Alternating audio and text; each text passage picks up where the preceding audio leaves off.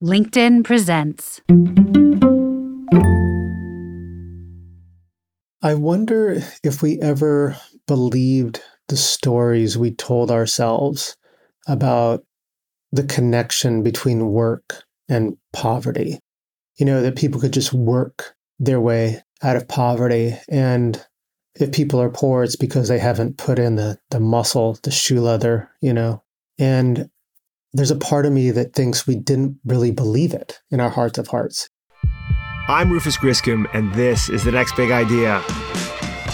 Today, can we abolish poverty?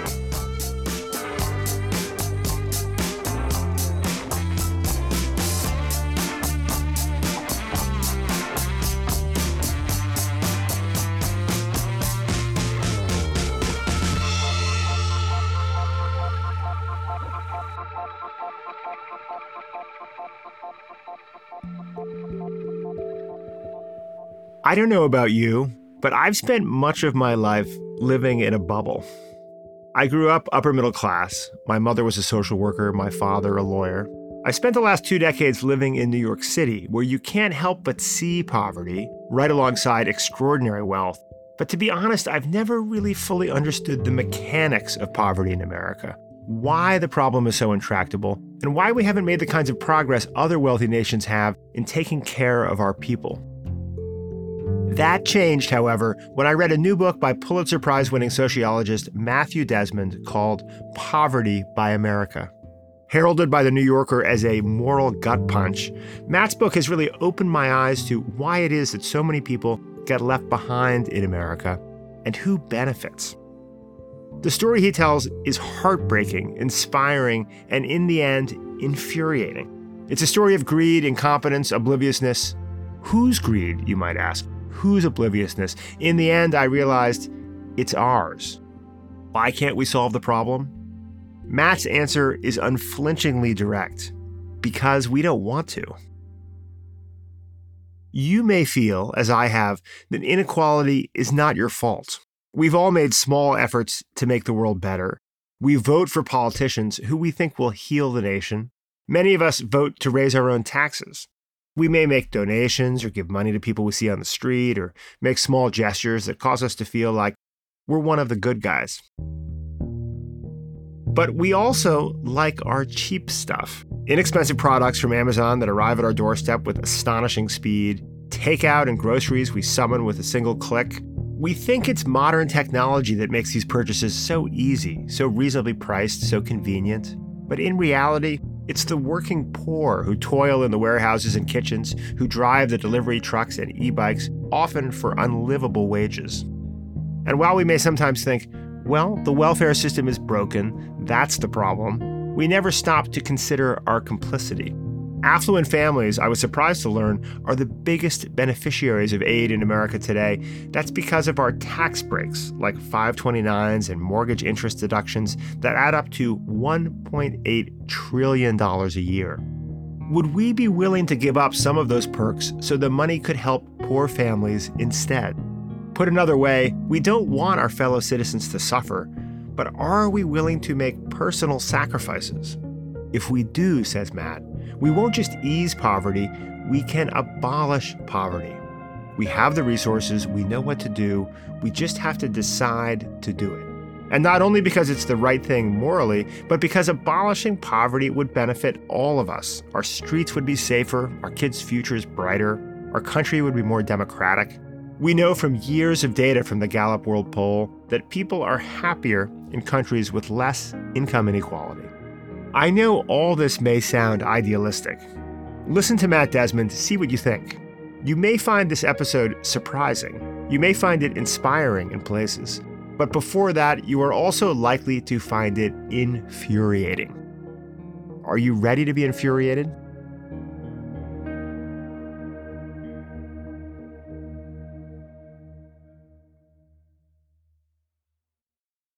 The LinkedIn Podcast Network is sponsored by TIAA. TIAA makes you a retirement promise, a promise of a guaranteed retirement paycheck for life. Learn more at TIAA.org/promisespayoff.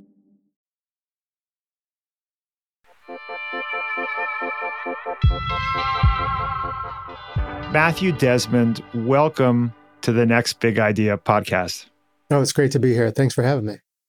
You've had an extraordinary journey. Your last book, Evicted: Poverty and Profit in the American City, won a Pulitzer Prize. You won a MacArthur Genius Grant. You're now a professor of sociology at Princeton, where you run the Eviction Lab.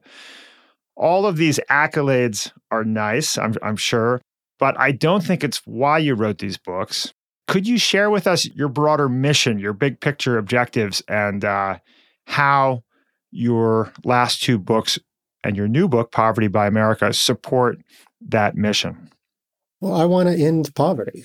I want to be part of the movement that's growing around the country, not to treat it, but to cure it, not to reduce it, but to abolish it. And I say that because we can, as a country, put it into all the scarcity and deprivation in our midst. And we used to believe we could, like when they launched the war on poverty in 1964, it wasn't just talk. Like the Johnson administration set a deadline. They were like, we're going to do this by 1976. We have fallen away from that kind of moral ambition and sense of urgency. And I want to be part of bringing that back. That objective to abolish poverty probably sounds to a lot of people like a pipe dream or something a sort of Pollyanna-ish. But your view is this is something we can do. Unquestionably. So a recent study showed that if the top 1% of income earners just paid the taxes they owed, not paid more taxes, just stopped evading tax burdens, that we as a nation could raise an additional $175 billion a year. Wow. That's almost enough to lift everyone out of poverty, every parent, every child, every grandchild. So we definitely have the resources to do this. This is not hard. Your personal journey, Matt, is kind of an extraordinary story. You grew up in Arizona. Your father was a pastor who lost his job. The bank took your family's house, and you write in the book, mostly I blamed Dad, but a part of me also wondered why this was our country's answer when a family fell on hard times. Could you tell us a little bit about what your childhood was like and when on this journey you realized that this question was going to be the animating force behind your work? Yeah, so I grew up in a little home. I loved it. It was kind of cost $60,000, I think. And we never had a lot of money growing up. Things were always tight. Our gas got shut off sometimes. But we loved this home that we were in. And when the bank took it through foreclosure, it was embarrassing, to be honest. It was shame-inducing. And I helped my parents move out into this little tiny rental. And that did wiggle its way inside of me, that experience. And I think it showed just what poverty does to a family, and the stress and the pressure that it put my family under. And then I saw kind of a poverty that was of a whole other magnitude when I moved to Milwaukee for my last book. And I lived in a mobile home park, and I lived in an inner city rooming house.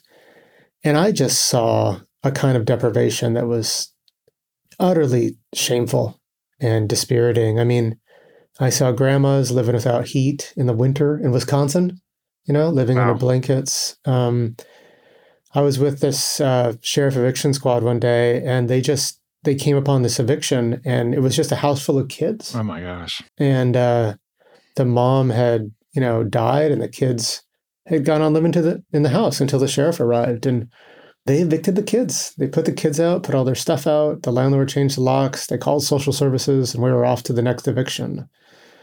I think seeing that kind of deprivation and scarcity and just cruelty really does drive me and does drive my work. Yeah. And that decision to live in that rooming house in the north side of Milwaukee and to do all the research you did for Evicted, I would think that probably most people listening would be thinking to themselves, that takes a lot of courage to put yourself in those circumstances. both physical courage and emotional courage, right? I mean, how did that affect you all those months? And I guess cumulatively, it was more than a year of living in those places. The hard part wasn't living in those places. The hard part was leaving them, actually. I saw an incredible amount of pain and poverty, but I also saw and experienced just amazing generosity and spunk, and brilliance and grit in the face of hardship. But, I was spending time with this one family, the Hingston family, and it was February, and I went over to their home. February in Wisconsin, right? So it's cold. And they're like, Matt, our heat is off. Can you go down in their basement and check it out? And I have no idea what I'm doing, but like, I'm a dude, I'm going to try. And I go down, I fiddle with the heater, I come back up, and it was just a ruse. They had bought me a birthday cake. I'm born in February, and it was just a surprise. That's sweet. But their heat was off, like legit off. But there were Wow. these moments of beauty and generosity and a refusal to be reduced to their hardships that was incredible. And I experienced this kind of long-tailed depression after leaving Milwaukee. It wasn't necessarily because of the poverty I saw. It was that combined with this kind of new privilege that was all around me. Because I took a job in Cambridge, Massachusetts. And I think like that dissonance, seeing like bottles of wine served at faculty dinners that could pay my friend's rent, for a month back in Milwaukee, that was what drove my kind of existential confusion and was really affecting. Yeah. I realized that before reading your book, I don't think I understood what it's like on a daily basis to be poor in America. And I think I understand it better now. I'm going to double back and read Eviction, and I think I might read it to my kids. But one of the stories early in your new book, Poverty by America, that really just sort of hit me in the solar plexus was the story of Julio, who I think was 24 years old, working two jobs. Could you share that story?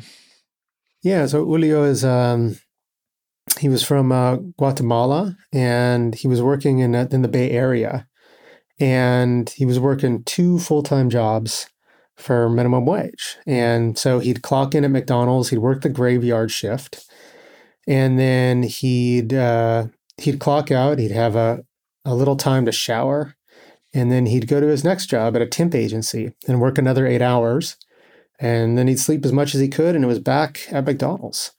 And over and over and over again. That was his life. And he told me, I feel like a zombie. I don't have any life. But this is what he had to do to support his family that was living in a little studio apartment in one of the hottest housing markets in the country. One day his little brother, who was 8 at the time, went to Julio and was like, how much for an hour of your time? I'd like you to play with me. Can I buy an hour of your time? And Julio looked at his little brother and just wept, just fell apart. And then shortly after that, he collapsed in a grocery store because he was just so exhausted from his job. And the way we talk about poverty in America, it's often like a poverty line, Mm-hmm. If you don't have enough money, you fall underneath this line. And that is just scratching the surface, because poverty is not just about low incomes. It's about like chronic pain, often piled on top of like toothaches because you can't afford to go to the dentist, piled on top of like debt collector harassment, piled on top of seeing your cousin get hauled away for, and thrown in prison for 5 years, piled on top of the nauseating fear of eviction. On and on it goes, It's not just a line, right? It's this tight knot of agonies and humiliations. And I think realizing that should really spur us to moral action. So many Americans see the poor as being lazy or not doing what it takes to climb out of poverty. But, you hear the story of Julio, and this he's doing absolutely everything he can, and it's not enough. And it's just so deeply affecting. Right. I wonder if we ever believed the stories we told ourselves about the connection between work and poverty. That people could just work their way out of poverty. And if people are poor, it's because they haven't put in the muscle, the shoe leather, And there's a part of me that thinks we didn't really believe it in our hearts of hearts. It's just like something that organized us, something that absolved us, something that allowed us to move on to another conversation. Because I think when you really look hard at that question, when you look hard at Julio, you have to ask who's profiting from this? Who's feeding off this? And when we first address that question, we say, oh, the corporate guys, they're really rich. They're profiting from this. The shareholders, they're profiting. And then you say, okay, who are they? Who are the shareholders? Well, half of us are invested in the stock market. We're the shareholders. We are the ones that like big returns, even if those come with a kind of human sacrifice, like Julio's. We're the consumers that really like low prices and will punish companies if they try to raise them often. So we have to, I think, take some ownership for someone like Julio and not just put it on Congress or put it on the super rich, although those conversations are necessary, but also take a bit of ownership ourselves, I think. Digging into this question of what it's like to be poor in America, many things in your book were big surprises to me. One of them was that multifamily apartments for low-income families are barely less expensive than middle-class housing.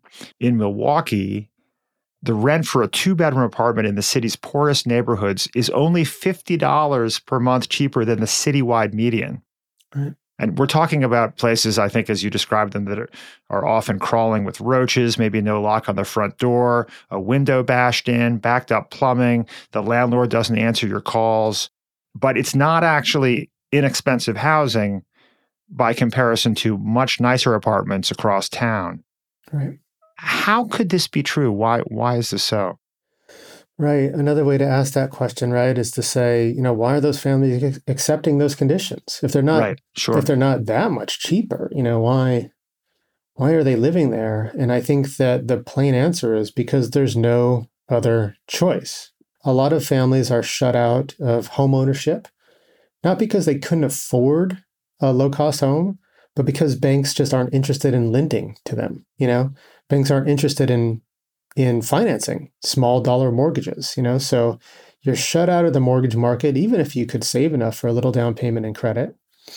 And then you're also often shut out of public housing or any kind of affordable housing initiatives. And I think that many Americans still believe that the typical low-income family lives in public housing or gets some kind of help from the government, but the opposite is true, right? Only about 1 in 4 families who qualify for any kind of housing assistance receive it.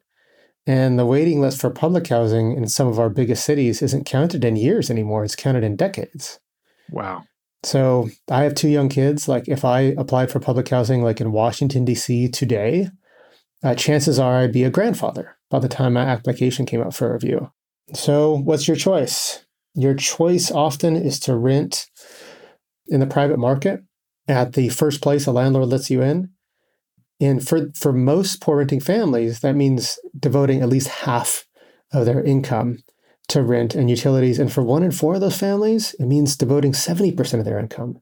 And so this is a core argument in the book, right? Where poverty isn't just about a lack of income or money. It's about a lack of choice and being made to pay for that lack of choice. Let's talk about banks and the relationship that poor Americans have with banks and with money. Starting with just the conventional banks that we all use, the fees for bounced checks, you write, I think it's each year add up to $11 billion in overdraft fees. Does this effectively end up becoming a tax on an $11 billion tax on the poor? Yes, it does. So only about 9% of account holders pay most of those fees, like over 80% of those fees. So who are those unlucky 9%, right? They are customers who carried an average balance of less than $350, you know? Wow. So they're poor folks that are being made to pay for their poverty. So in 2021, the average fee for overdrawing your account was about $33. But because banks can issue multiple fees a day, like you could overdraw your account by $20 and end up paying $200 for it, you know? Banks don't have to do this, right? Yeah. Yeah. They could just say, hey, Matt, you don't have that in your account. Sorry, buddy. Or they could do it once and charge you once and say, the next time you're not going to be able to overdraw. But they don't. And it's clear why they don't, because it's a $11 to $12 billion profit every year. Yeah. There's no inherent $30 expense in the network's That's right. like empty bank account reply message, Right. transaction. I mean, it's obviously a way of making money, and wealthier Americans benefit because banks can profit from the excessive fees paid by people with less money. Right. Your free account isn't free. Someone pays for it. And the people that pay for it are the poorest people banking, at your bank. That, our free accounts are subsidized by these overdraft fees. Or take credit cards. A lot of us use credit cards to give us airline miles or points. And that often increases the price of goods and services by a couple of percentage points, Mm-hmm. And, Sure. we say we can bear that because we get to take a trip because of it, or we get these bonus cash miles or whatever. But poor folks that don't have credit cards and are often cash dependent, they just take the upsurge without any of the benefit. And so this is another way where things that seem just, innocent almost, like just part of doing life, do have these side effects that crash down on the lives of poor families. Your account of the payday loan companies, this was entirely new to me. I mean, I've driven by the stores with the, cash advance signs and so on, but I was astonished by the detail around payday loans and how they work. Apparently, the APR, the annual interest rate paid for a 2-week $300 cash loan, can reach over 600% on an annualized basis in Texas, over 500% in Wisconsin, over 400% in California. I thought that was illegal. What's going on with these payday loan companies? Yeah, it should be illegal. It's illegal in some states, but certainly not all of them. So most folks take out payday loans, not even because they like an emergency hit their life. They do it to pay for a basic expense, The rent bill's coming due, the lights or the gas are about to get shut off. That's what most payday loans are for. Mm-hmm. But it turns out that the time allotted for a single payday loan, usually a month, right, is just not enough to get back on your feet. And so often folks will take out loans and have to re-up them again and again and again. And that's how these payday loans can turn a $15 profit into a $200 one. And is it because, most people default on these loans? They take the money and run. They just can't pay it all. So you just have to pay this to have a business. Nope, that doesn't seem to be the case at all. Most payday loans, people make good on them. The reason that the interest rates are so high is because they're profitable. There's just no other game in town. And so I think that this is yet another reason how, when the poor find themselves over a barrel, they're made to pay for their lack of choice. It calls to mind the James Baldwin quote, "It's extremely expensive to be poor." Yeah. You say the average payday loan borrower stays indebted for 5 months, paying $520 in fees to borrow $375. Right. The big banks, you say, won't get into the business because it's a bad look, right? I mean, it's, like Citibank doesn't want to be called out for making 500% annual fees off the poor. So you have a bunch of these smaller companies that are engaged in this kind of extortionate business. There's not a lot of competitive pricing issues driving down prices because people are desperate. I cannot believe that this practice exists in this country. Right. And so there are studies that show that big banks could undercut the payday lending industry and still pull a profit if they charged high interest rates, but not these incredibly high interest rates that we do see from the payday lending industry.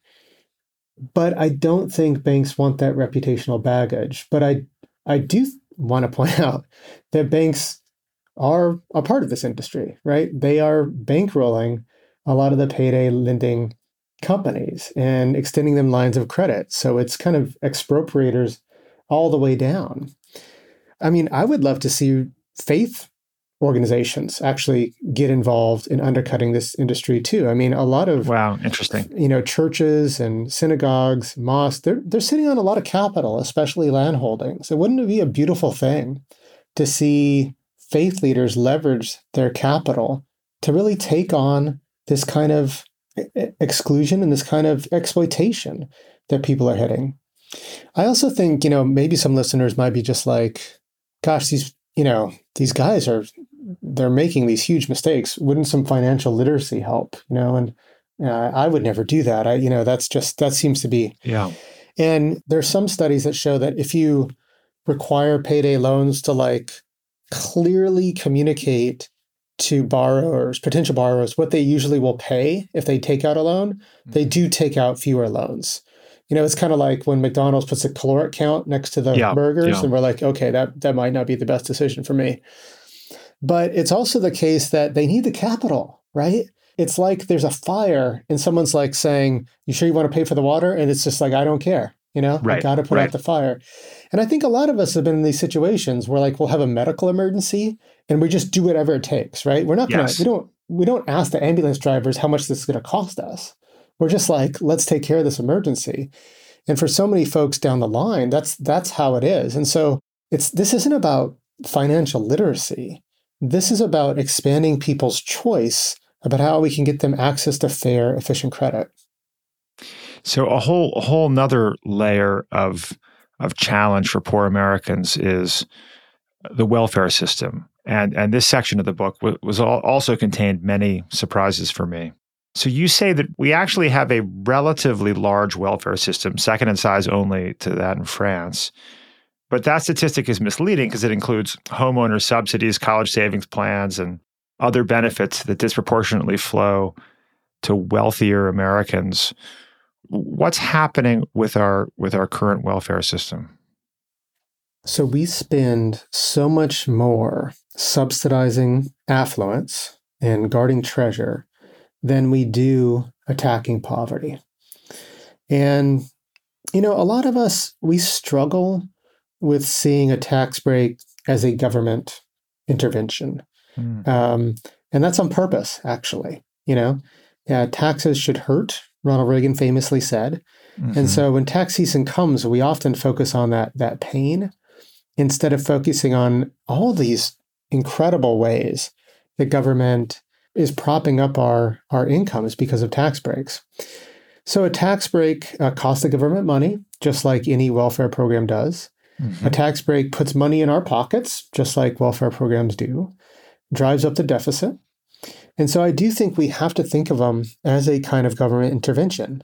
So homeowners, for example, receive the mortgage interest deduction. They could receive that as a tax break, but the government could also just mail them the equivalent of a check, which would be equivalent to the tax saving. It's the same difference.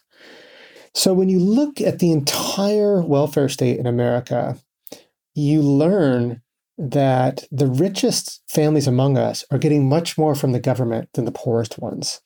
By my calculation, every year, the average family in the top 20% of the income distribution receives about $35,000 in assistance from the government.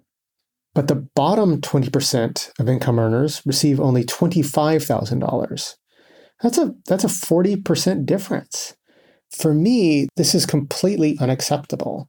And it's especially enraging, frankly, when you roll out a proposal to deepen our investments in affordable housing or help people facing eviction or reduce the child poverty rate. And you're met with this question like, man, boy, how could we afford it? How could we afford it? And the answer is staring us right in the face. We could afford it. if many of us that have plenty already took less from the government, if we reorganized our welfare system so we weren't spending so much on the rich.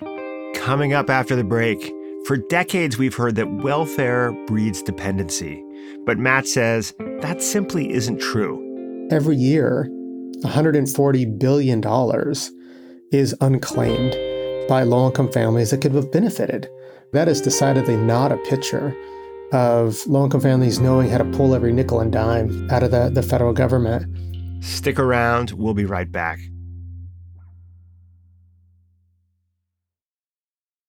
The LinkedIn Podcast Network is sponsored by TIAA. In the last 100 years, we've seen financial markets swing, new currencies come and go, decades of savings lost in days, all showing that a retirement plan without a guarantee, quite simply, isn't enough. So more than a retirement plan, TIAA makes you a retirement promise. A promise of a guaranteed retirement paycheck for life. A promise that pays off. Learn more at TIAA.org/promisespayoff. Hi, I'm Tomer Cohen, LinkedIn's Chief Product Officer. On my podcast, Building One, we dive deep into what it takes to build great products. Recently, we had Zach Perret, the CEO of Plaid, and he shared about his struggles building a financial app for consumers and how he was able to turn it all around with a critical pivot. Take a listen. I personally couldn't resonate as much with the consumer set that we were trying to reach. I just didn't have that level of empathy. When we made the shift to building a B2B product, though, I was building the product that I wanted. My co-founder and I were creating the product that we wanted ourselves, and we had so much empathy for what that product was. Such a great insight. In that sense, we got lucky because we were creating a thing for ourselves. And then the people that we were talking to also had the same problems we did. They were fintech developers. We'd been a fintech developer. We'd been trying to build a fintech product for a year. And so we had such deep empathy. We had such a clear ability to... If you want to hear more of Zach Perret's story and the lessons that follow, listen and subscribe to my podcast, Building One. On August 22nd, 1996, President Bill Clinton stood before a podium in the Rose Garden and announced, "Today we are ending welfare as we know it." He was about to sign a sweeping piece of legislation, one that would radically transform America's welfare system. The bill was framed around personal responsibility, which today sounds like coded language, because what the legislation really sought to do was tamp down the baseless bipartisan anxiety in America that if a poor person went on welfare, they were bound to become dependent on it. After I sign my name to this bill, welfare will no longer be a political issue. The two parties cannot attack each other over it. Politicians cannot attack poor people over it. There are no encrusted habits, systems, and failures that can be laid at the foot of someone else. The bill that Clinton signed that sunny August day established time limits and work requirements for welfare recipients. It also changed how money got to poor Americans. Ever since Roosevelt's Social Security Act, the federal government had given cash aid directly to families. This new bill put a stop to that. Those funds would now be dispersed through a program called Temporary Assistance for Needy Families, or TANF. Instead of giving cash directly to the people who needed it, the money would flow to the states. And those states, as my guest Matthew Desmond writes in his new book, Poverty by America, came up with, quote, rather creative ways to spend TANF dollars, many of which don't benefit poor people at all. For every dollar that's budgeted for cash welfare, only 22 cents is realized as dollars in hand aid to poor families. So where does the other money go? Oklahoma spent millions of dollars on a marriage initiative to provide marital counseling with TANF funds. Arizona uses welfare dollars to pay for abstinence-only sex ed. Pennsylvania diverted funds for anti-abortion crisis centers. Maine supported a Christian summer camp. On and on it goes. And so I think that is an incredibly important realization. And there's also a realization that states actually don't have to spend these TANF dollars every year, and many states don't. And this isn't just a red state thing. Hawaii is sitting on a huge cache of unused TANF dollars, enough to give every poor kid in the state $10,000. And just sitting on it just not letting it go out. So I think that, this is a real case where $1 in the budget doesn't mean $1 in someone's pocket. You said in 2020 in Tennessee, which has one of the highest child poverty rates in the country, Tennessee left $790 million in TANF money unspent. Why do they do this? Do they think they're going to have some other way to spend the money the following year? What's the logic? So I don't know, but I don't think it's a real stretch of the imagination to infer from this that, the folks that are running this program in Tennessee have shown a callousness and a disregard for the poorest people under their purview. It's astonishing to me to imagine millions and millions of dollars sitting there doing nothing while so many children languish in poverty in that state. And on top of all of this, low-income Americans are leaving a huge amount of aid unclaimed. So this is a whole nother layer of the problem. The total, I think, is $142 billion per year of unused or unclaimed aid, which is particularly striking because there's this perception people have that of welfare dependence, right? That welfare creates this sort of dependent class.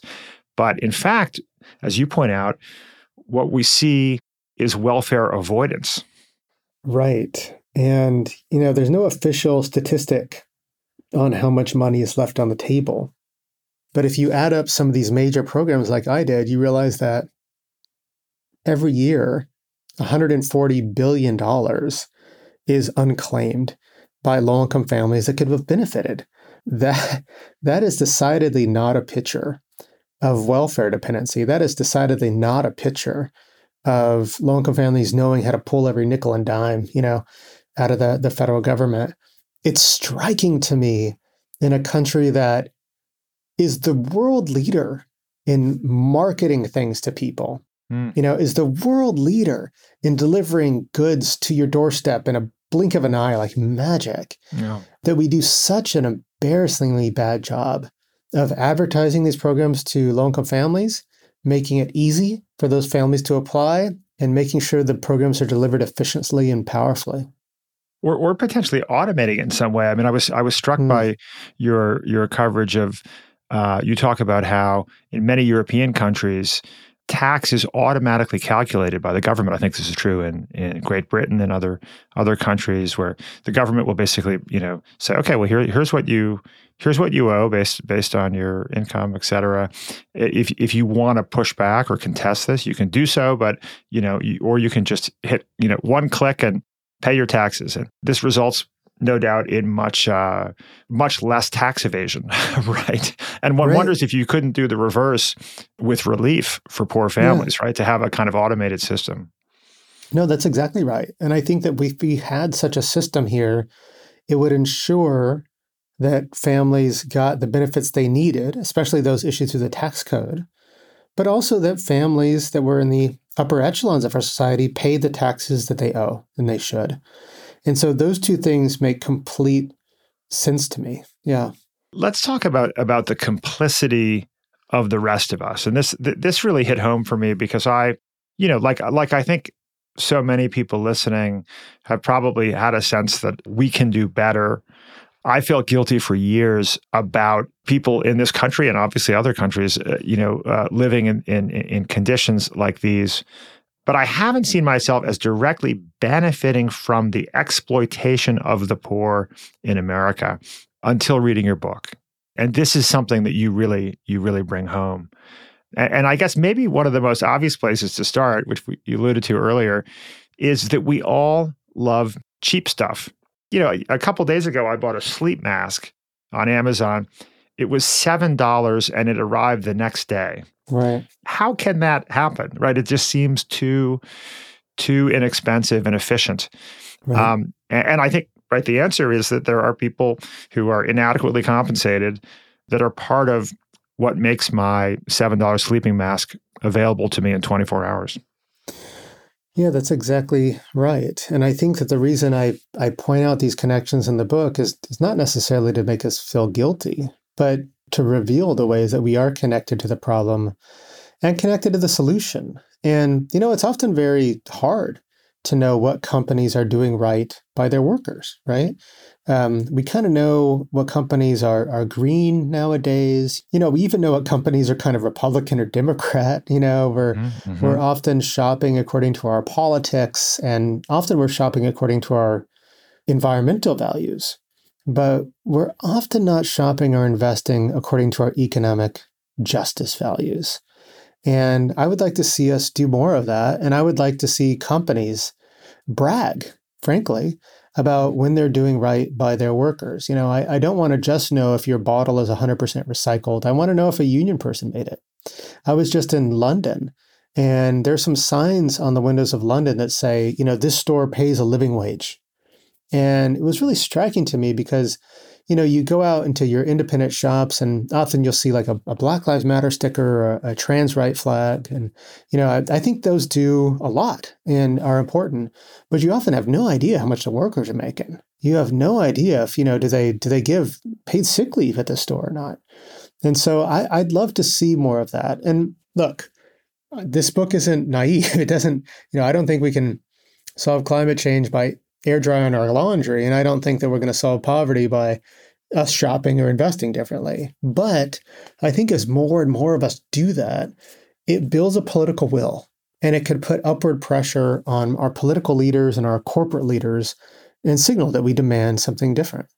And the question you keep asking in this book is, who is benefiting? We should keep asking. And the answer, when you really dig in, is we are benefiting. How are we benefiting? We've talked about the hidden costs of cheap stuff. It seems like low taxes, tax credits for home buyers. This is one of the biggest ways in which we benefit that's maybe not obvious to us. That's right. And a lot of times when we think about the welfare state, we think about public housing, food stamps, things like that. But we also should think about tax savings, like the savings we get often if we can save for college through 529 plans, or the savings we get from deducting the interest of our mortgage from our tax bill. And if you add up all the tax breaks that accrue in America, they add up to about $1.8 trillion a year. That's like double our military spending. And most of those benefits accrue to wealthy Americans. And so if you just look at housing, the mortgage interest deduction and other home owner subsidies, that cost the government over $190 billion a year. But we only spend about $50 billion a year on direct housing assistance to the needy, public housing, Section 8, things like that. Most of the mortgage interest deduction goes to families with six-figure incomes. Most white families own their home and are eligible for this cutout, but most Black and Latinx families do not because of our legacy of housing discrimination. So that doesn't make a whole lot of sense for me. You talk about college loans as, to some degree, a subsidy for the wealthy, although I've always thought of college loans as a force for good. In what way are they not benefiting the poor?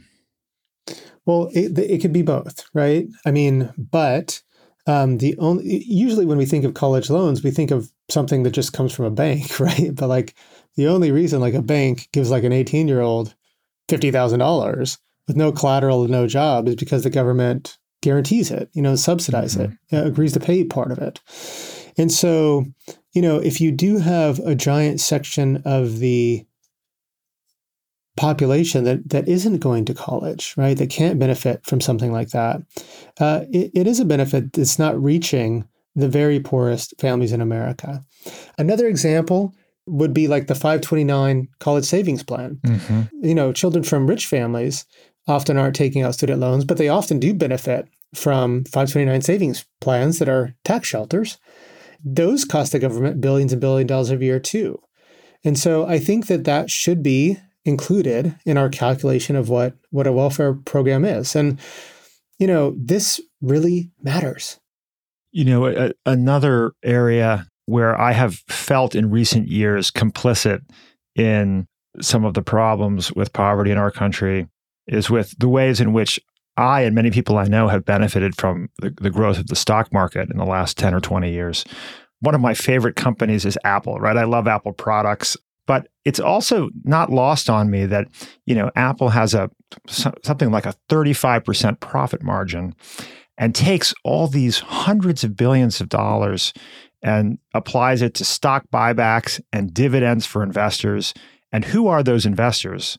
Those investors are disproportionately the very wealthiest people in the country. So you're making 35%, 40% profit margin on products that are bought by people all over the world, and then shunting all those profits to the wealthy. It really is a redistribution of wealth from the poor to the wealthy, it seems to me.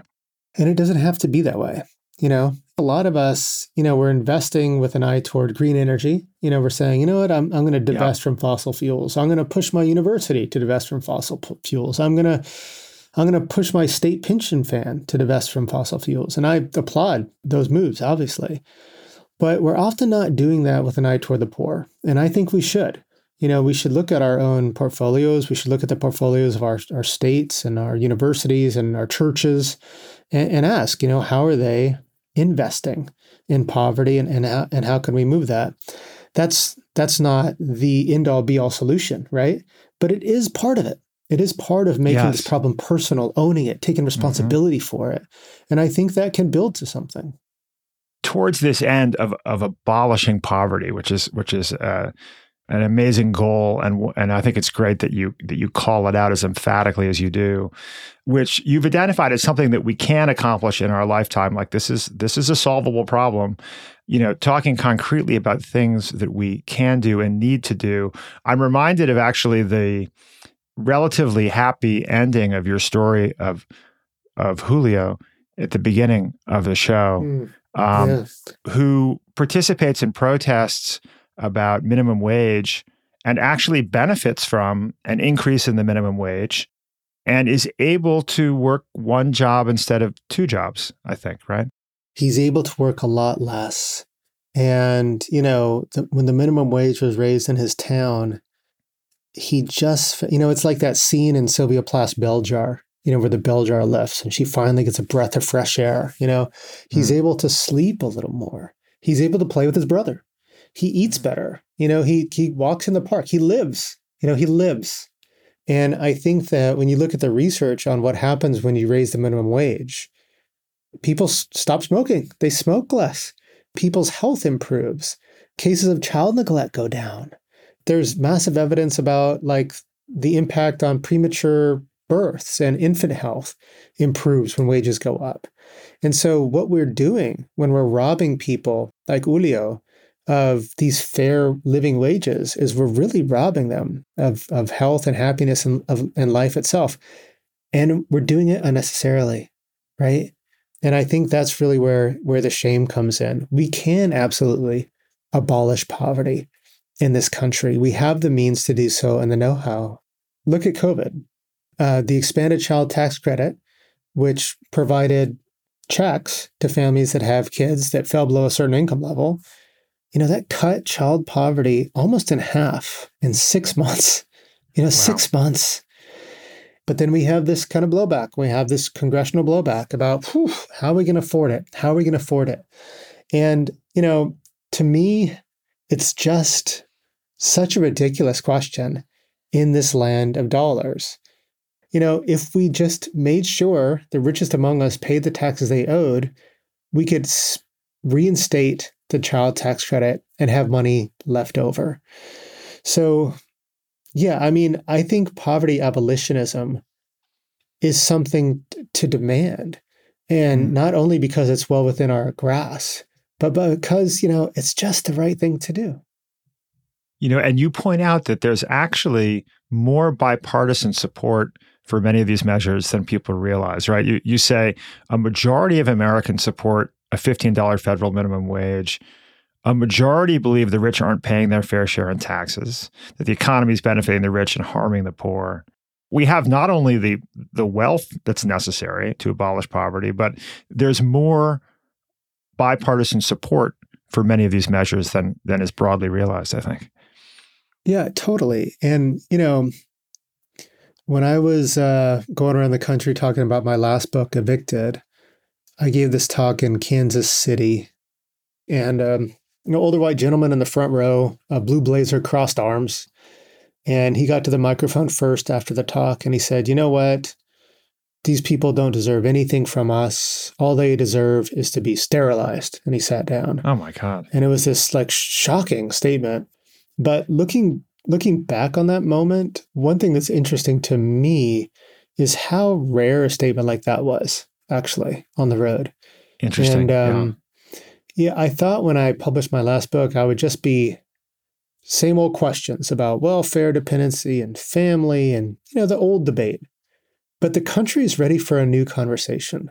It really is, and the country, is ready to move on. I mean, recent studies show that most Americans now, most Democrats and most Republicans, understand poverty as a result of unfair circumstances, not a moral failing, And now we need to take the next step. The next step is to consider, our moral failing, our public virtue fail, that allows all this poverty amongst all this wealth. I think that's kind of the next step to take. What does that next step look like at both the political and personal levels? Matt and I talk specifics right after the break.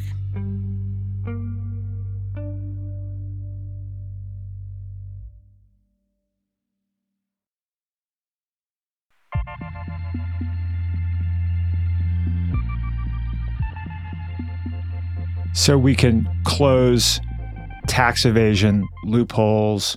We can raise the minimum wage, end overdraft fees, tighten regulation on payday lenders. Should we be doing something to repeal or change TANF so that cash flows directly to poor people who need it to properly feed their kids and house them? I would be for that. And I also would be for just deepening our investments in programs that work. I mean, if you look at the research on public housing, for example, the kids that grow up in public housing, they do much better later on in life than their peers who are exposed to rent fluctuations and evictions in the private market. But, only 1 in 4 families that qualify for any kind of a housing assistance have access to it. So let's deepen our investment in those programs that really, really do work already. How do you feel, Matt, about universal basic income? How do you see that as fitting into our future? This is my take on UBI. Some of the estimates of the cost of UBI are really high. And I think that the spirit of UBI, in the sense of let's do something big and ambitious, and let's do something that's not divisive, is something that I can really get behind.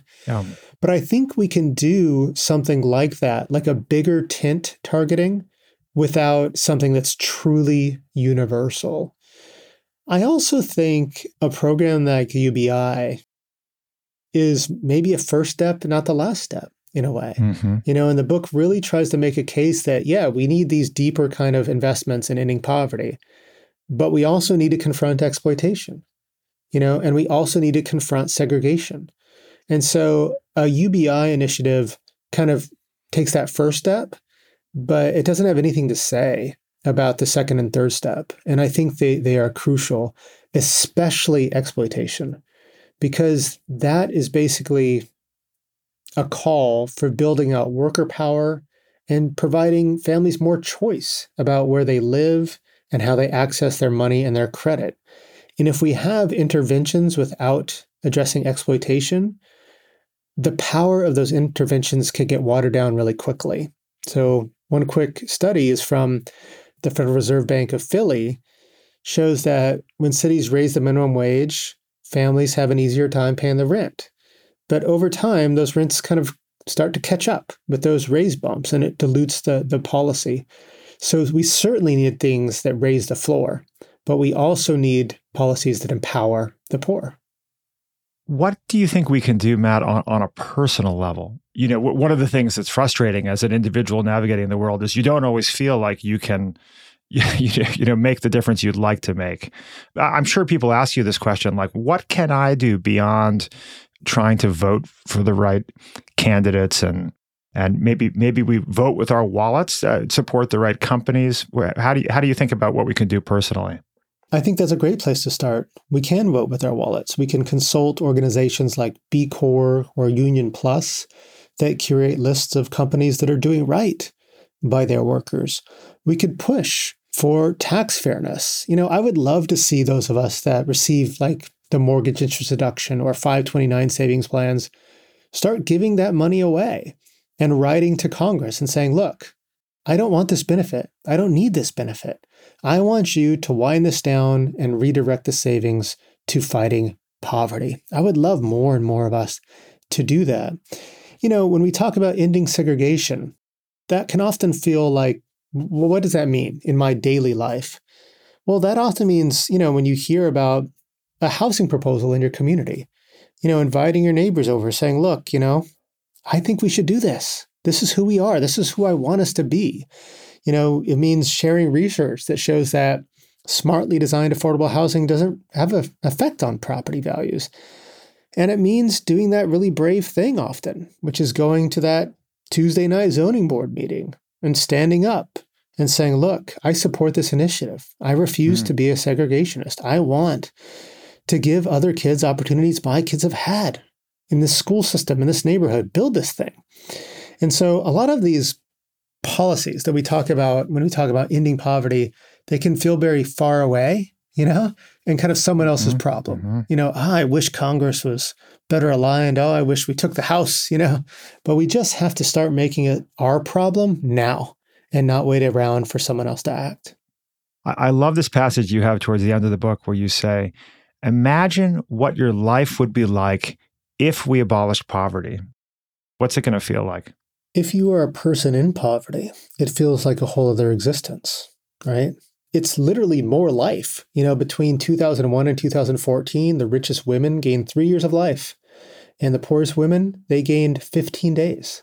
So abolishing poverty is literally more life. Wow. It's more security for your kids. It's more safety. It's less humiliation. It's less disempowerment. It's less exploitation. So if you're someone that's on the spear end of poverty, it's a wholly different existence. Now, what about the rest of us? What about those of us who are secure in our money? An America without poverty is better for us too. It's an America where you don't have to wonder, what's going to happen to my kids? Are they going to fall all the way down if we get in a car accident or, they don't get into the right school? We give up that worry. It's an America where you don't feel that ickiness, that malaise, that emotional violence that we feel when we know we're complicit in these systems. It's literally a more democratic society because folks who are poor often have a hard time voting.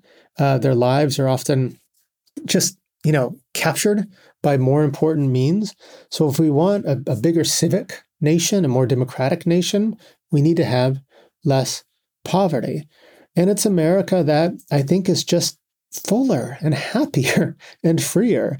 Some of the happiest places and spaces I've been in is just alongside people that are fighting poverty, people that are looking it hard in the face, that know what they're up against, but it's a warm-hearted, wonderful, joyous place to be. And so another way that folks might want to get involved in this is just by joining an anti-poverty organization. If you want more meaning in your life, more fun, join an anti-poverty organization. And if you don't know how to do that, you can go to a website that I just launched called endpovertyusa.org.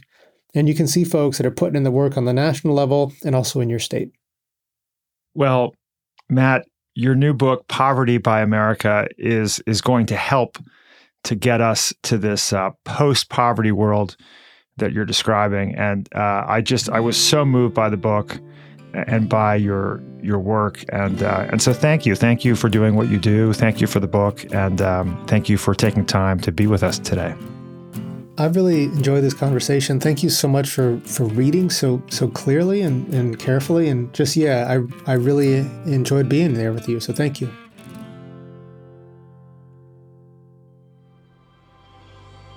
That was Matthew Desmond, author of Poverty by America, which was published this week. It's a phenomenal read. I really encourage you to go out and buy a copy. If you enjoyed our conversation, there are 2 book bites in the Next Big Idea app that I think you might like. One is called The Toolbox: Strategies for Crafting Social Impact, and it's by Jacob Harold, the former CEO of GuideStar. The other is Viral Justice: How We Grow the World We Want by Ruha Benjamin. She's the founding director of the Just Data Lab at Princeton, which is focused on the intersection of race, justice, and technology. To hear these and hundreds of other book bites, download the Next Big Idea app today. This episode was produced by Caleb Bissinger, sound design by Mike Toda. The Next Big Idea is a proud member of the LinkedIn Podcast Network.